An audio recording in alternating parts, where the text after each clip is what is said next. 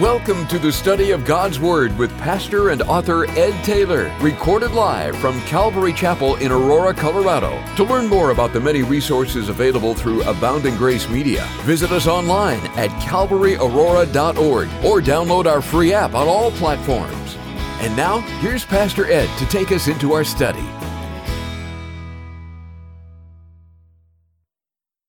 Amen. Take your Bibles, open them to the book of Daniel, chapter 6. As we finish the chapter today, I entitled our Bible study, Threats Only Make Me Worship More. And chapter 6 is known usually as that chapter of Daniel in the lion's den. And we do find Daniel in the lion's den in our chapter before us. But what we find greater than that is a man who is willing to live a right life in a wrong world. And in the new government that's been set up, the new world leadership, God's hand is strong upon Daniel. And you can expect that in your own life. No matter the changes that are happening at work, no matter who your new landlord is, no matter what the shifting and changings of your life might be, you can experience much change, and the hand of the God is in it and upon you. And with Daniel, there was something noticeably different about him, noticeably different in his life. We could say that his faith in God changed him and marked him. As it says in Proverbs chapter 20, you can jot it down in verse 6, many will say they are loyal friends, but who can find one who is truly reliable? It's from the New Living Translation. The New King James says this, most men will proclaim each his own goodness, but who can find a faithful man? Well, with Daniel, we find a faithful man.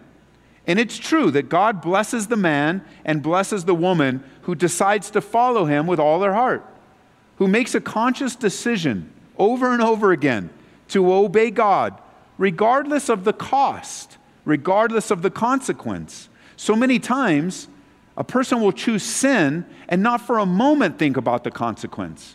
And at the same time, a person will choose not to obey God and have no thought about the consequence. Or, even more so, they'll choose to disobey God and disregard the consequence. Or pretend there won't be one. Like in my case, like you might even find, well, that doesn't apply to me. That scripture, that truth, that warning, well, that might apply to you, and I see it really affected you, but it doesn't really apply to me. And for a while, a behavior isn't, because God, the Bible says, doesn't judge immediately, a man will set his heart fully on to continue to sin, fully on destruction. But the lack of immediate consequence is not God's approval in our lives. It's God's patience and His mercy and His grace. It's the love of God that leads a person to repentance. It's the love of God that brings about change in a person's life. And so there's a change, and a marked change in Daniel. And God will bless the man and the woman who decides to follow Him with all of his heart. Not necessarily like, well, I don't know what it means to follow Him. No, it's not like I have to know everything about everything. It's like, no, what I know now, God, you have me. I'm committed to you in the moment. Daniel was a follower, but not a follower of man. He was a follower of the one true God. Notice in verse 3, just by way of review of chapter 6, in verse 3, Daniel says, soon proved himself more capable. He had great ability. It says, because of Daniel's great ability, the king made plans to place him over the entire empire. He had an excellent spirit in him that was shown through his great ability. And by this time, we learned he was about 90 years old. No time to shut down 90 years old. Continuing on until we meet Jesus face to face. And what a glorious testimony of God using every generation. Then notice in verse 4, it was when he was seen to be more capable and great ability that the other administrators and the high officers began searching for some fault in the way Daniel was handling his government affairs. But they couldn't find anything to criticize or condemn. He was faithful, always responsible, and completely trustworthy. And so they concluded, our only chance of finding grounds for accusing Daniel will be in connection with the rules of his religion. Now, and this is quite a scary endeavor. It was because of his great ability. It was because of his faithfulness. It was because of that excellent spirit in him. It was because of his commitment, his lack of compromise, because he was a man above reproach. You could say that Daniel did what he could. Like, to his ability, he did all that he could to be obedient, to be the man that God wanted him to be. And what did that draw from those around him? They decided to take him down. And you have to expect that to happen in your life. Because instead we have in our minds this sense, if I do good, then good will automatically come. And if I do bad, then bad will automatically come. But haven't we learned that good things happen to good people and good things happen to bad people? Bad things happen to bad people and bad things happen to good people. And here's Daniel. He is described. And I don't know that this description would describe any of us, perhaps, but I look at it, it says he was faithful, and I say, well, I mean, I could be known as faithful, but then notice the rest. He was always responsible. That's a big word, always. He was always responsible. I know that that phrase cannot describe me. I have not been always responsible, even as a believer. But for the testimony of God for Daniel in Scripture, he was always responsible and completely trustworthy. Have you ever let anyone down? Completely. That's a big word, completely. And so if there was anyone to experience good because of a faithful life, it would be Daniel. And yet these guys, most likely based out of jealousy and being upset with the favor of God upon Daniel's life, were looking to find something wrong with him. And they come up empty. You know, as we described it, it would probably be something like today. So they would hire a private investigator to follow you, dig through your trash, find out your Comcast and your Quest or your CenturyLink bill, and find out what you've been surfing and what your IP address is and all of that stuff. Just searching through your life. All of your bank records and everything about you, and they came up empty. And they came up empty in Daniel's life because there was nothing to find. And that should be the goal in our lives, that there's nothing to find, that our life is an open book. Remember, we learned that being above reproach is to not hold on to any known sin in our life. That let the people search. And we know right away that no one's going to find perfection in our life.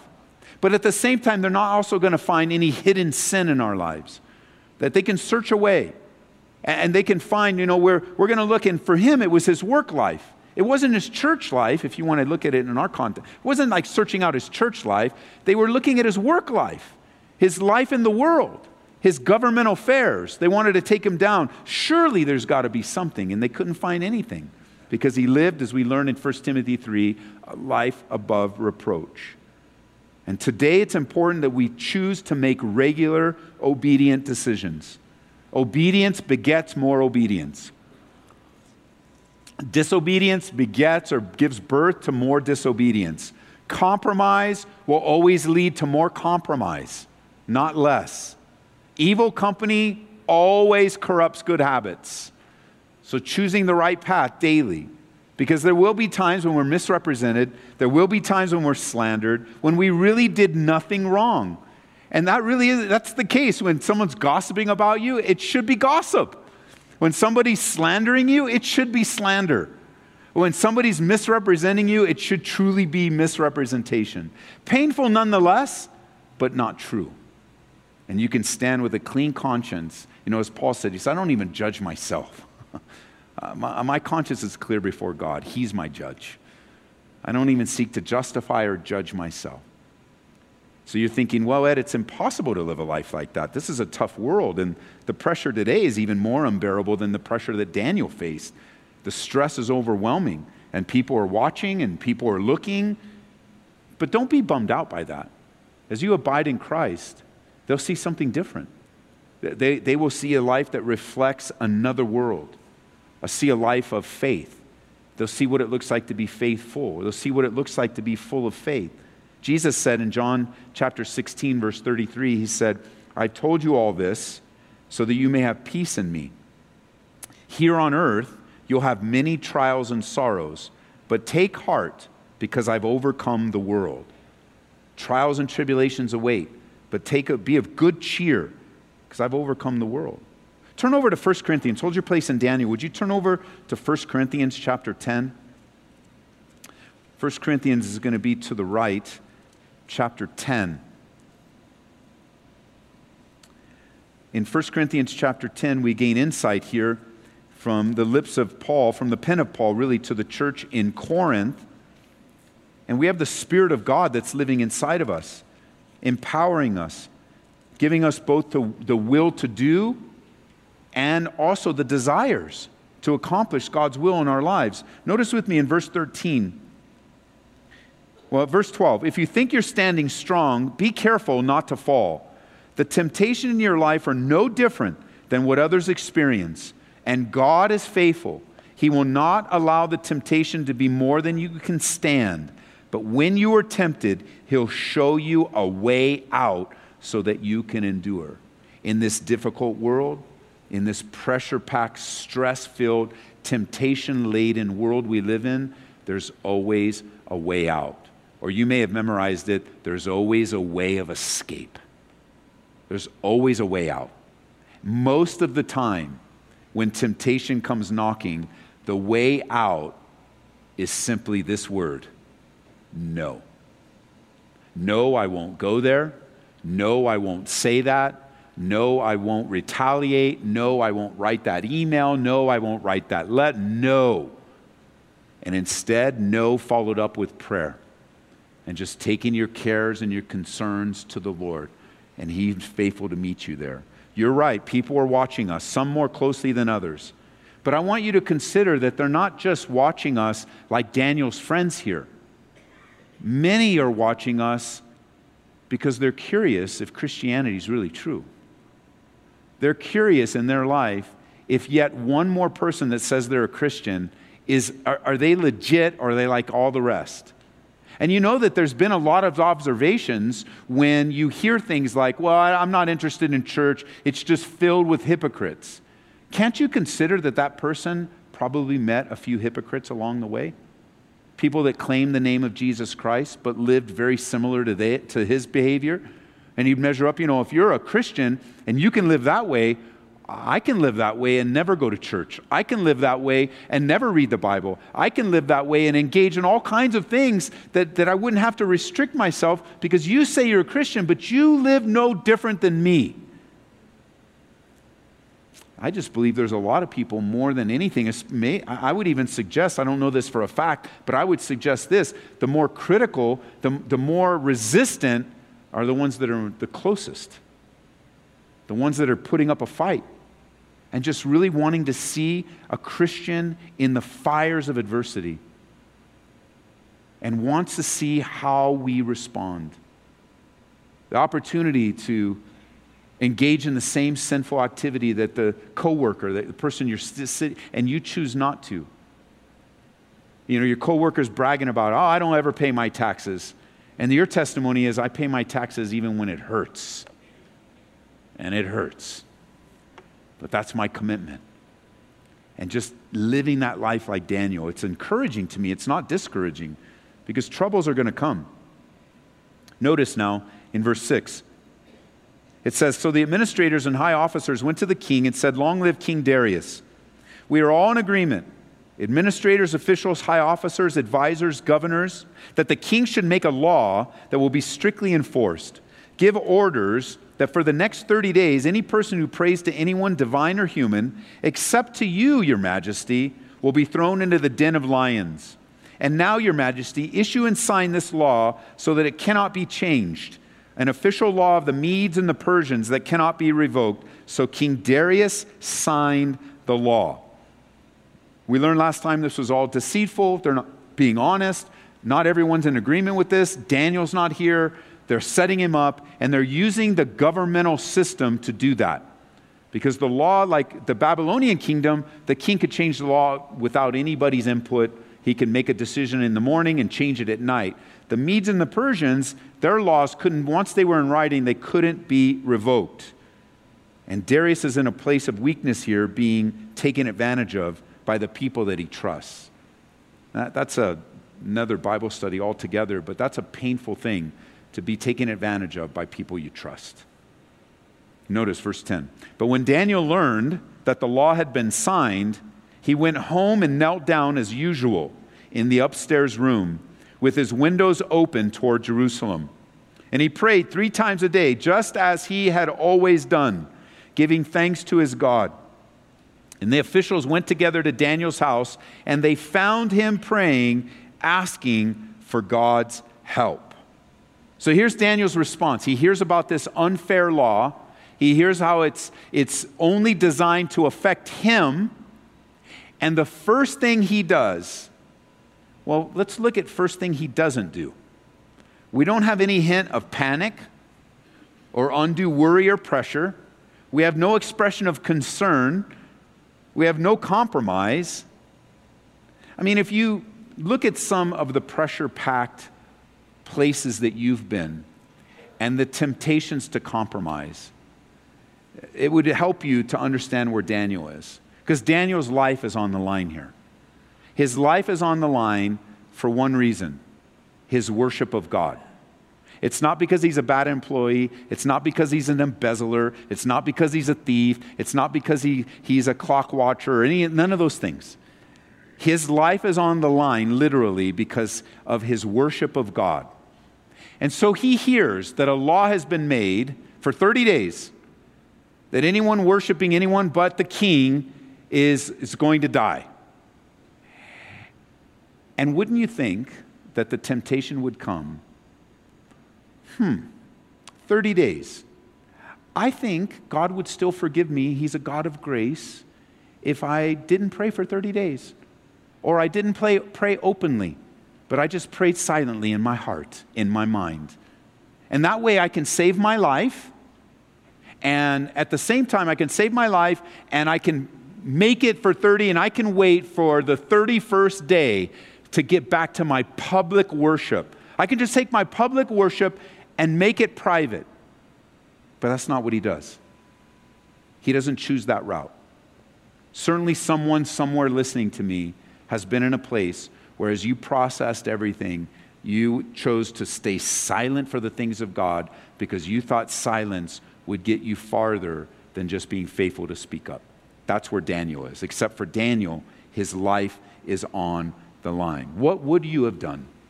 Would you have shut down? Would you have hidden? I've thought of it myself, and I would think that I probably would have considered it. I have a logical mind, and I think logic would immediately kick in. And if I'm not careful, my logic can crowd out my faithfulness and my faith in God. Because you know as well as I do, you've certainly met a few. If there's one thing that Christians are really good at, it's justifying sin. There's always a good reason for a bad decision in people's lives. And if you don't know that yet, just hang around for a while. Because it's our flesh. Our flesh loves to justify our sinful behavior. It loves, even those of you that are more black and white, have a bent toward justifying. Part of it is just because the weight of conviction can be heavy. The weight of conviction, because we compromise more times than we admit. And Daniel could have been tempted. Just pray day 31 and you outsmart them. Ha ha ha. But that's not what he did. I love these phrases. When Daniel learned, listen, verse 10, when he learned that the law, he went home, he knelt down, and I love this phrase, and we're reading from the New Living Translation. I love this phrase. He went home, knelt down as usual. He changed nothing. The laws changed, he didn't change. He stayed, I would say this was even a greater decision than any other time. But this was his pattern. What did Daniel usually do? He went home and he knelt down as usual. And he went into his upstairs room, and what did he do? closed the windows, pulled the blinds, prayed silently. No way. As usual, he opened his windows toward Jerusalem and he prayed 3 times a day, just as he always had done, giving thanks to his God. Just that verse is encouraging to me. Daniel faced with such great temptation, Daniel faced with his life on the line, went home and did what he usually did. And he sought God with his windows open, as usual, as he has always done. That was his life. That was his custom. The others couldn't find anything bad in his business life, in his governmental work life. They had to find, and this is so wicked, they couldn't find anything really bad in his life. So this is what they did. They took the good of his life and made it bad. They took the good of his life and redefined it as bad. And doesn't the Bible warn us? Woe to those who call evil good and good evil. And there are those that will redefine your good and make it bad somehow. They will misinterpret or reinterpret or re-express or make up motives for you of something that you truly did good. They took his good and they reinterpreted it as bad. And for the reference for that phrase in Isaiah, it's Isaiah chapter 5, verse 20. Woe to those who call evil good and good evil, who put darkness for light and light for darkness, who put bitter for sweet and sweet for bitter. Woe to those who are wise in their own eyes and prudent in their own sight. It's Isaiah chapter 5, verse 20 and 21. They came against Daniel legislatively. It's the same thing that's happening in our culture today, right now as I'm speaking. The laws are changing all around us, especially in a brand new year, all kinds of laws change. But things that the Bible clearly prohibit are being redefined and legislatively approved by whatever new government there is. Now the sin of homosexuality is known as an alternative lifestyle, pressuring the culture to accept it. Adultery is known as having an affair. Abortion is just a woman's choice. Drunkenness is another disease. And I'm convinced in my lifetime as a pastor that I will be accused by someone for stirring up hate or being someone that hates people because I call a behavior sin based upon the Word of God. Not just an alternative lifestyle or a choice. Or we were talking about this just before service, the pastors. We had a quick meeting before service, and we were talking about the great burden it is to carry as we're ministering to broken people. It's a painful thing to walk through the consequences and the destruction of sin. It hurts. When I watch a family disintegrate, when I see kids go sideways, when I see the consequences of bad, sometimes it didn't happen here, that somebody shows up here and we're dealing with the consequences of this repetitive behavior, and what a painful thing it is. When I teach a Bible study and I warn you against sin, I'm not trying to pontificate. I'm not trying to stand above you like I'm above sin myself. It's almost like my heart is to plead with you to agree with God, or you'll ruin your life. You'll ruin your life. It will destroy your life. You go, well, how do you know? Because I see it on the authority of God's Word, and for many years I lived under the pain and penalty of unconfessed sin before I was born again. And it just destroys your life. It destroys your kids. It destroys your family. It destroys relationships. It has a long-term consequence. Some sins, the consequence will be with you until you meet Jesus face to face. Yes, God will forgive sin. And yes, God can restore. And yes, God can do a great thing. But don't experience the great things of God by going the route of sin. Like, if you can avoid it now, please avoid sin. And it's not because I hate people that are caught in sin. It's not because I hate people that are involved in a lifestyle. I've dedicated my life not because of hatred, but because of love.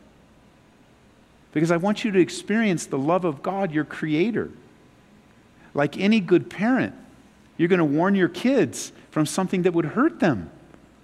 You're not going to wait for them. You're not going to stand there and wait for them to stick their palm on the flat stove that you have. You're not just going to sit by the edge there on the doorway, leaning over and going, well, it's almost there. It's almost there. He's going to learn his lesson. He's going to learn his lesson. No, you're going to teach, and you're going to warn, and you're going to teach, and you're going to warn, and you're going to even set up safeguards. You might even get one of those rails and block off the doorways to keep your kids away from the stove. And you can, your kid's probably not thinking of the stove. You go, why are you putting this up here? My cookies are over there. I want my cookies. I want my cookies. And you have a bigger picture. You say, no, that's up there. I'm not even concerned about the cookies. There's danger in there. And you're not old enough to understand how to navigate, so I'm going to help you. And as we find in our culture this legislative press and push to conform, I think pastors have made great errors to rely upon the law in order to teach the Bible. I'll give you a great example of that. Just not even a few years ago, if someone asked about using marijuana, smoking a joint, popping some marijuana in a brownie, and they came to a pastor, not necessarily here, and definitely not to me, I didn't use it this way, but it was a common argument. Don't have marijuana because it's illegal. And that was the matter. You didn't take the time to explain it's a gateway drug. You didn't take the time to explain what the Bible says, not to be drunk with wine, but which is in excess, but to be ye filled with the Holy Spirit, under the control of the Spirit, not some. You didn't take the time to explain a biblical narrative. It's going to lead to something worse. They don't even know how bad it is for your body yet. Like all of those, you could give them all. It was just, no, don't do it because it's illegal. And usually that was enough for people, and it was illegal, and they didn't want to go to jail, and that was enough. But to me, it wasn't enough, because there should be a biblical answer for what we say. Because what happened in our grand old states? It's not illegal anymore. It's promoted. And I haven't seen the numbers recently, but I'm certain that it's a high level of income for our government. Taxable income. I was reading just recently that marijuana was legalized in Chicago and Illinois, and they ran out. The demand was so great. They ran out. And we need to learn, church, how to explain the love of God when it relates to sin. And part of that is learning, like Jesus, not to take the first step or the second step with condemnation, with looking down our nose at people. Instead, remembering where we came from, how hopeless. And maybe it wasn't you personally, because God gave you the strength and the testimony. You have a strong testimony yourself, not because you were in sin, but because God gave you the power to avoid it. And that's a strong testimony. Unfortunately, guys like me, I have another type of testimony that I think is equally strong, and that's the delivering power out of sin. Some of you have a testimony of the delivering power from sin, but my testimony is the delivering power to be delivered from the power of sin, because it had its clutches on my life. So who am I to look down at someone that's under the clutches of sin today? I don't want to look down at you at all. You might be here today. That's your testimony. And you're like, well, I'm in another church, and they're just going to preach at me. And he mentioned one of the things I'm involved in, and now he thinks he's better than me. I don't think I'm better than you. But I do know this. Jesus Christ died to deliver you from the lifestyle that you're in right now. He died to sober you and give you a clear-headed mind.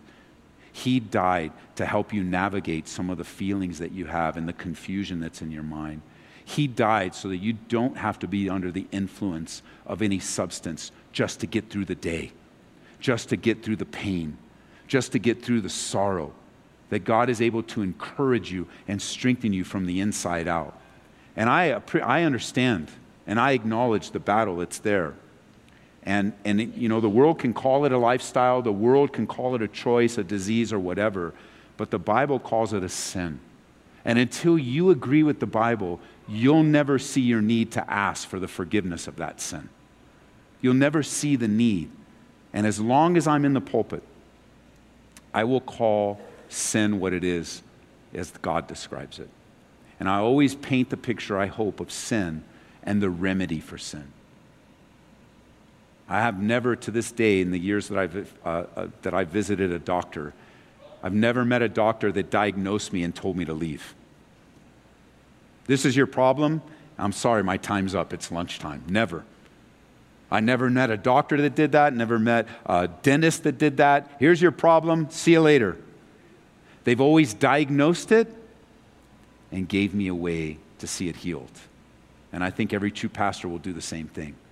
Yeah, sin's nasty. It's destructive, and it's horrible, and it's harmful, and it destroys. But you'll see in a moment that not even legislation is going to hold back the will of God in Daniel's life. Notice with me now in verse 12. So they went straight to the king, and they reminded him about his law. Did you not sign a law for the next 30 days? Any person who prays to anyone, divine or human, except to you, your majesty, will be thrown into the den of lions? Yes, the king replied, that decision stands, and it is an official law of the Medes and Persians that cannot be revoked. Then they told the king, that man Daniel, one of the captives from Judah, and by the way, remember, just for context, that 90-year-old man from Judah, the old guy Daniel, he's ignoring you and your law. He still prays to his God 3 times a day. Hearing this, the king was deeply troubled, and he tried to think of a way to save Daniel. But he spent the rest of the day looking for a way to get Daniel out of this predicament. So, well, it's predictable. Their plot worked. Their plot happened in the physical realm. And of course, many of you that grew up in church, you know the Sunday school story. Daniel's going to get cast into a den of lions. But before he goes, the king is going to call him to himself. Notice in verse 16. And so at last, verse 15. In the evening, the men went together to the king and said, Your Majesty, you know, according to the law of the Medes and Persians, no law that the king signs can be changed. So at last, the king gave orders for Daniel to be arrested and thrown into the den of lions. And the king said to him, May your God, whom you serve so faithfully, rescue you. And the king is overwhelmed. He has a relationship with Daniel. He loves Daniel. He's entrusted Daniel to one of the highest levels of leadership. You'll recall that the transition between kingdoms, this is unheard of. Daniel lasted among kingdoms.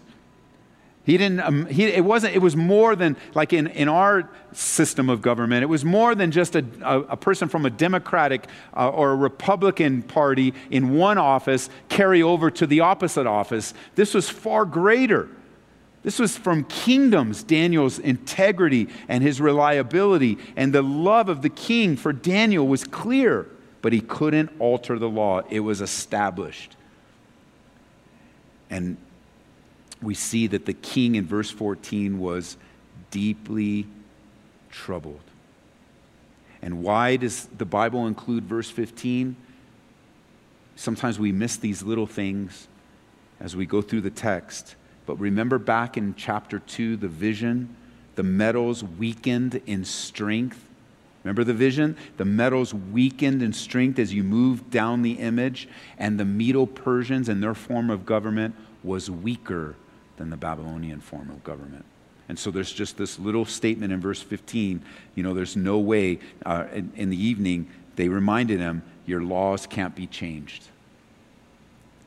Now, in verse 16 it says, So at last the king gave the orders for Daniel to be arrested, thrown into the den of lions, and the king said, May your God, whom you serve so faithfully, rescue you. A stone was brought, placed over the mouth of the den, and the king sealed the stone with his own royal seal and the seals of his nobles, so that no one could rescue Daniel. Then the king returned to his palace and spent the night fasting. He refused his usual entertainment and couldn't sleep at all that night. And so with great anxiety and fear and hopelessness, the king is awake all night, pacing, worrying. And Daniel, well, notice in verse 19, very early the next morning, the king got up and hurried out to the lion's den. When he got there, he called out in anguish, Daniel, servant of the living God, was your God whom you serve so faithfully able to rescue you from the lions? And check this out. We just read it like no big deal. Daniel answered, long live the king. My God sent his angel and shut the lion's mouth so they would not hurt me. For I have been found innocent in his sight, and I have not wronged you, your majesty. Daniel in the lion's den, and their mouths were closed. I wonder if the king expected to hear Daniel. I wonder what was happening. I wonder if it was just a human thing or is a spiritual thing. Or if he would look, would he hear a groan? Would he hear a grunt? Would he hear roars of the lion? But the answer was sure. Daniel was alive. And the first thing out of his mouth is, long live the king. A very unjust, a very horrible thing happens. And there is a affirmation of the man and the government that God placed over Daniel. Because he believed in the God that overruled governments. And he experienced it. This is just this is overwhelmingly supernatural to be in a lion's den. I mean, that's just like, I don't know if you saw the meme, or it wasn't even a meme, it was a little video of a kid standing there at a zoo, and he was there at the glass. I don't know if you guys saw that. We should have brought it up and showed it. And he's a little kid. The somebody's filming him, and a little kid there, and there's a tiger behind him, kind of crouching, and he's moving up. And then he leaps at the kid and hits the window. And the kid doesn't know what's going on. And it was like, wow, he captured that and showed it to him one day at his wedding or something. It's like, look at this. Like how ferocious the animals were. And yet God was faithful. And Daniel rested in the will of God. I don't really think anyone listening to me will ever be thrown into a lion's den and happen to see what Daniel is experiencing here.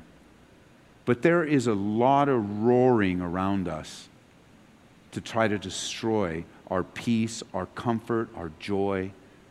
You may have today people going after you, just trying to ruin your life, ruin your reputation. They want your job, they want your car, they want your house, they want you, whatever it might be. Sometimes you don't even know the motives. They're being used as a tool of the enemy to discourage you and hurt you and harm you.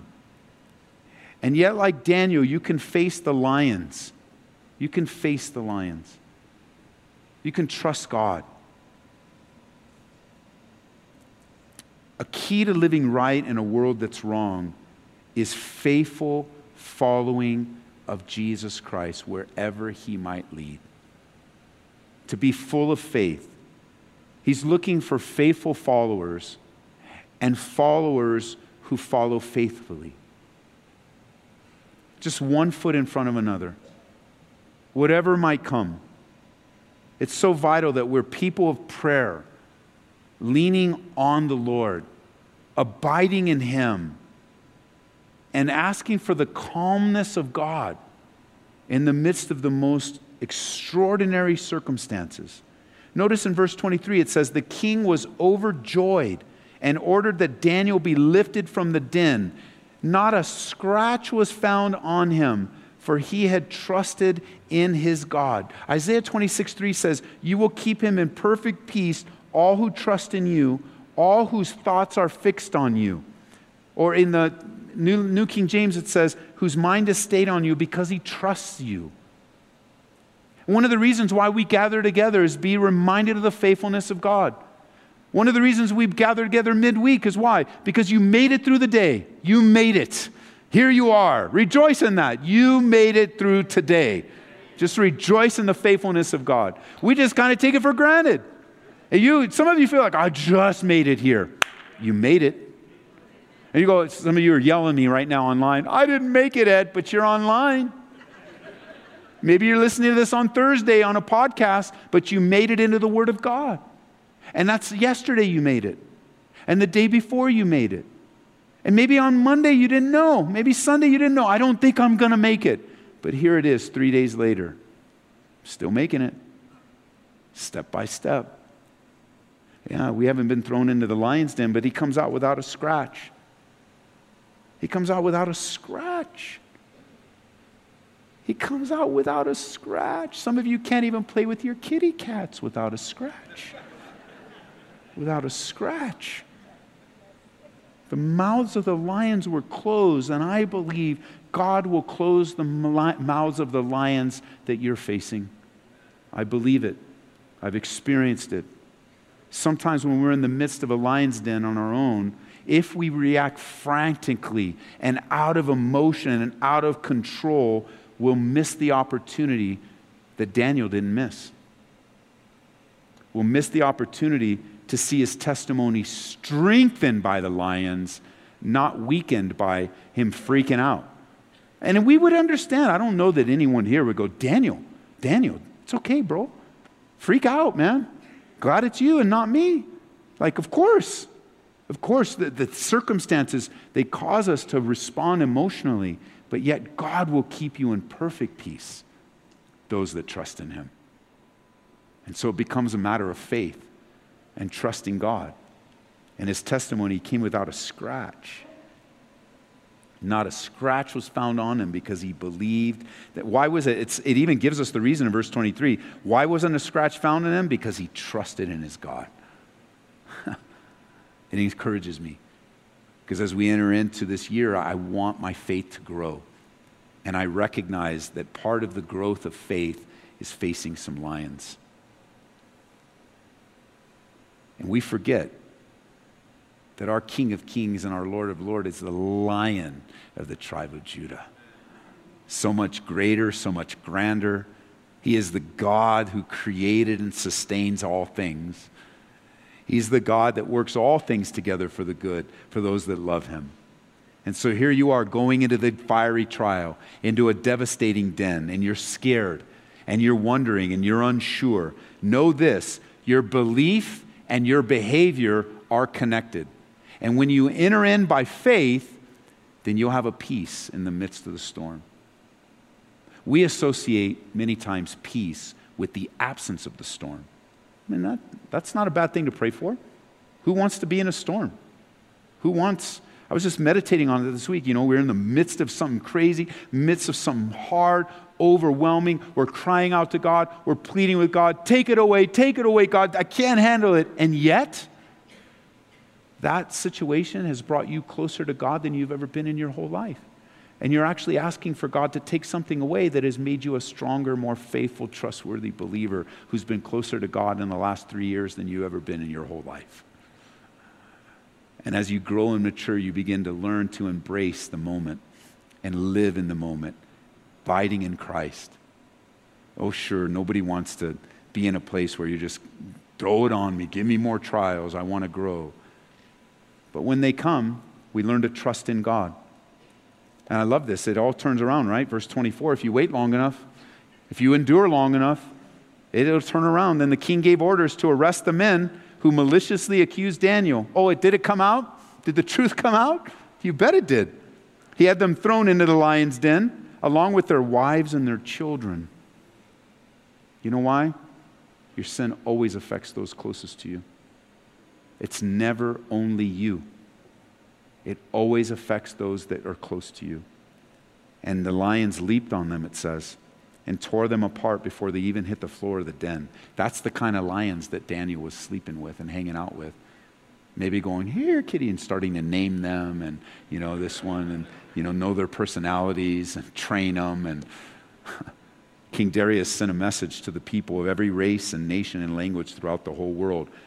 Peace and prosperity to you, verse 26. I decree that everyone throughout my kingdom should tremble with fear before the God of Daniel, for he is the living God, and he will endure forever.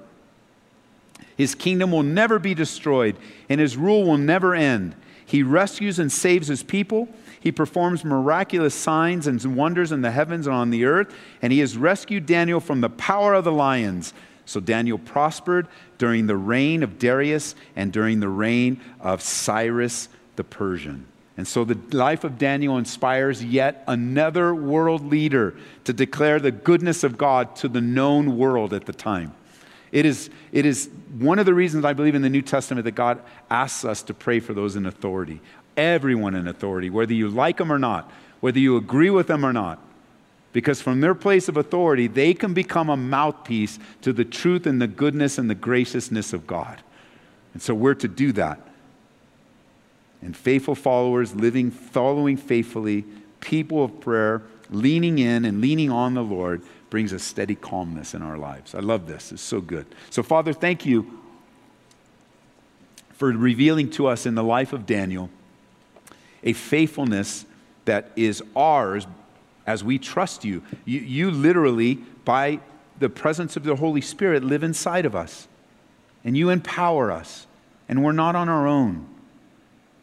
And so I know that there's temptations and compromises and maybe even outright deceit that is happening right now in this moment among men and women that are true believers, perhaps men and women that are fake believers, and because of their fear and their emotion, they've made mistakes and they've freaked out and they have not trusted in you, God. And I just pray you would draw them together with your cords of love. And in the culture war that we're in and the challenge, I thank you for the men and women you've called to be in politics. I thank you for the men and women that you've called to be in the household. I thank you for men and women you've called to be in the church, in the seminaries. I thank you for the men and women you've called to be in the public schools. Thank you for the men and women you called to be at the private schools, for the men and women you've put in driving and delivery and serving at restaurants and making food. And I thank you, God, for spreading your church with the gifts and talents that you've given to us and distributed us throughout the world to make a difference for you. And as we're praying for faith and we're believing you and we're trusting you and we're facing the lion and we're facing the fiery darts of the enemy and the fiery pit that the young men were thrown into earlier, that you would enable us. I'm just thinking of Elizabeth Elliot, Lord, when she said, just do the next thing. That we would have that steady walk. When we feel like it, when we don't feel like it. When things are going our way, when things aren't going our way. So that step by step, we'll learn to grow in your grace and knowledge. And our testimony will have an effect on those that are closest to us. So forgive us, God. Just hear the prayers of forgiveness in this room today. Hear the prayers of forgiveness, those listening on the radio, as they cry out to you and just say, Lord, forgive me. Forgive me for this. This happened today and happened last week, and I haven't been honest. I haven't been truthful. I've compromised here, and you're just purifying your church. You're purifying our hearts before you. Your word brings purity, change into us. So we dedicate ourselves afresh and anew, God. Thank you for the stamina and strength to make it through today. And if you should wake us up in the morning or heading off to work tonight, that we would walk in your strength, keeping us in perfect peace, whose minds are stayed on you because we trust in you. In Jesus' name, amen. We pray that you've been encouraged by this Bible study delivered live from the sanctuary of Calvary, Aurora. For prayer or a copy of this study, call us at 877-30-GRACE. That's 877-304-7223. Or visit us online at calvaryaurora.org. Be blessed as you worship Jesus this week.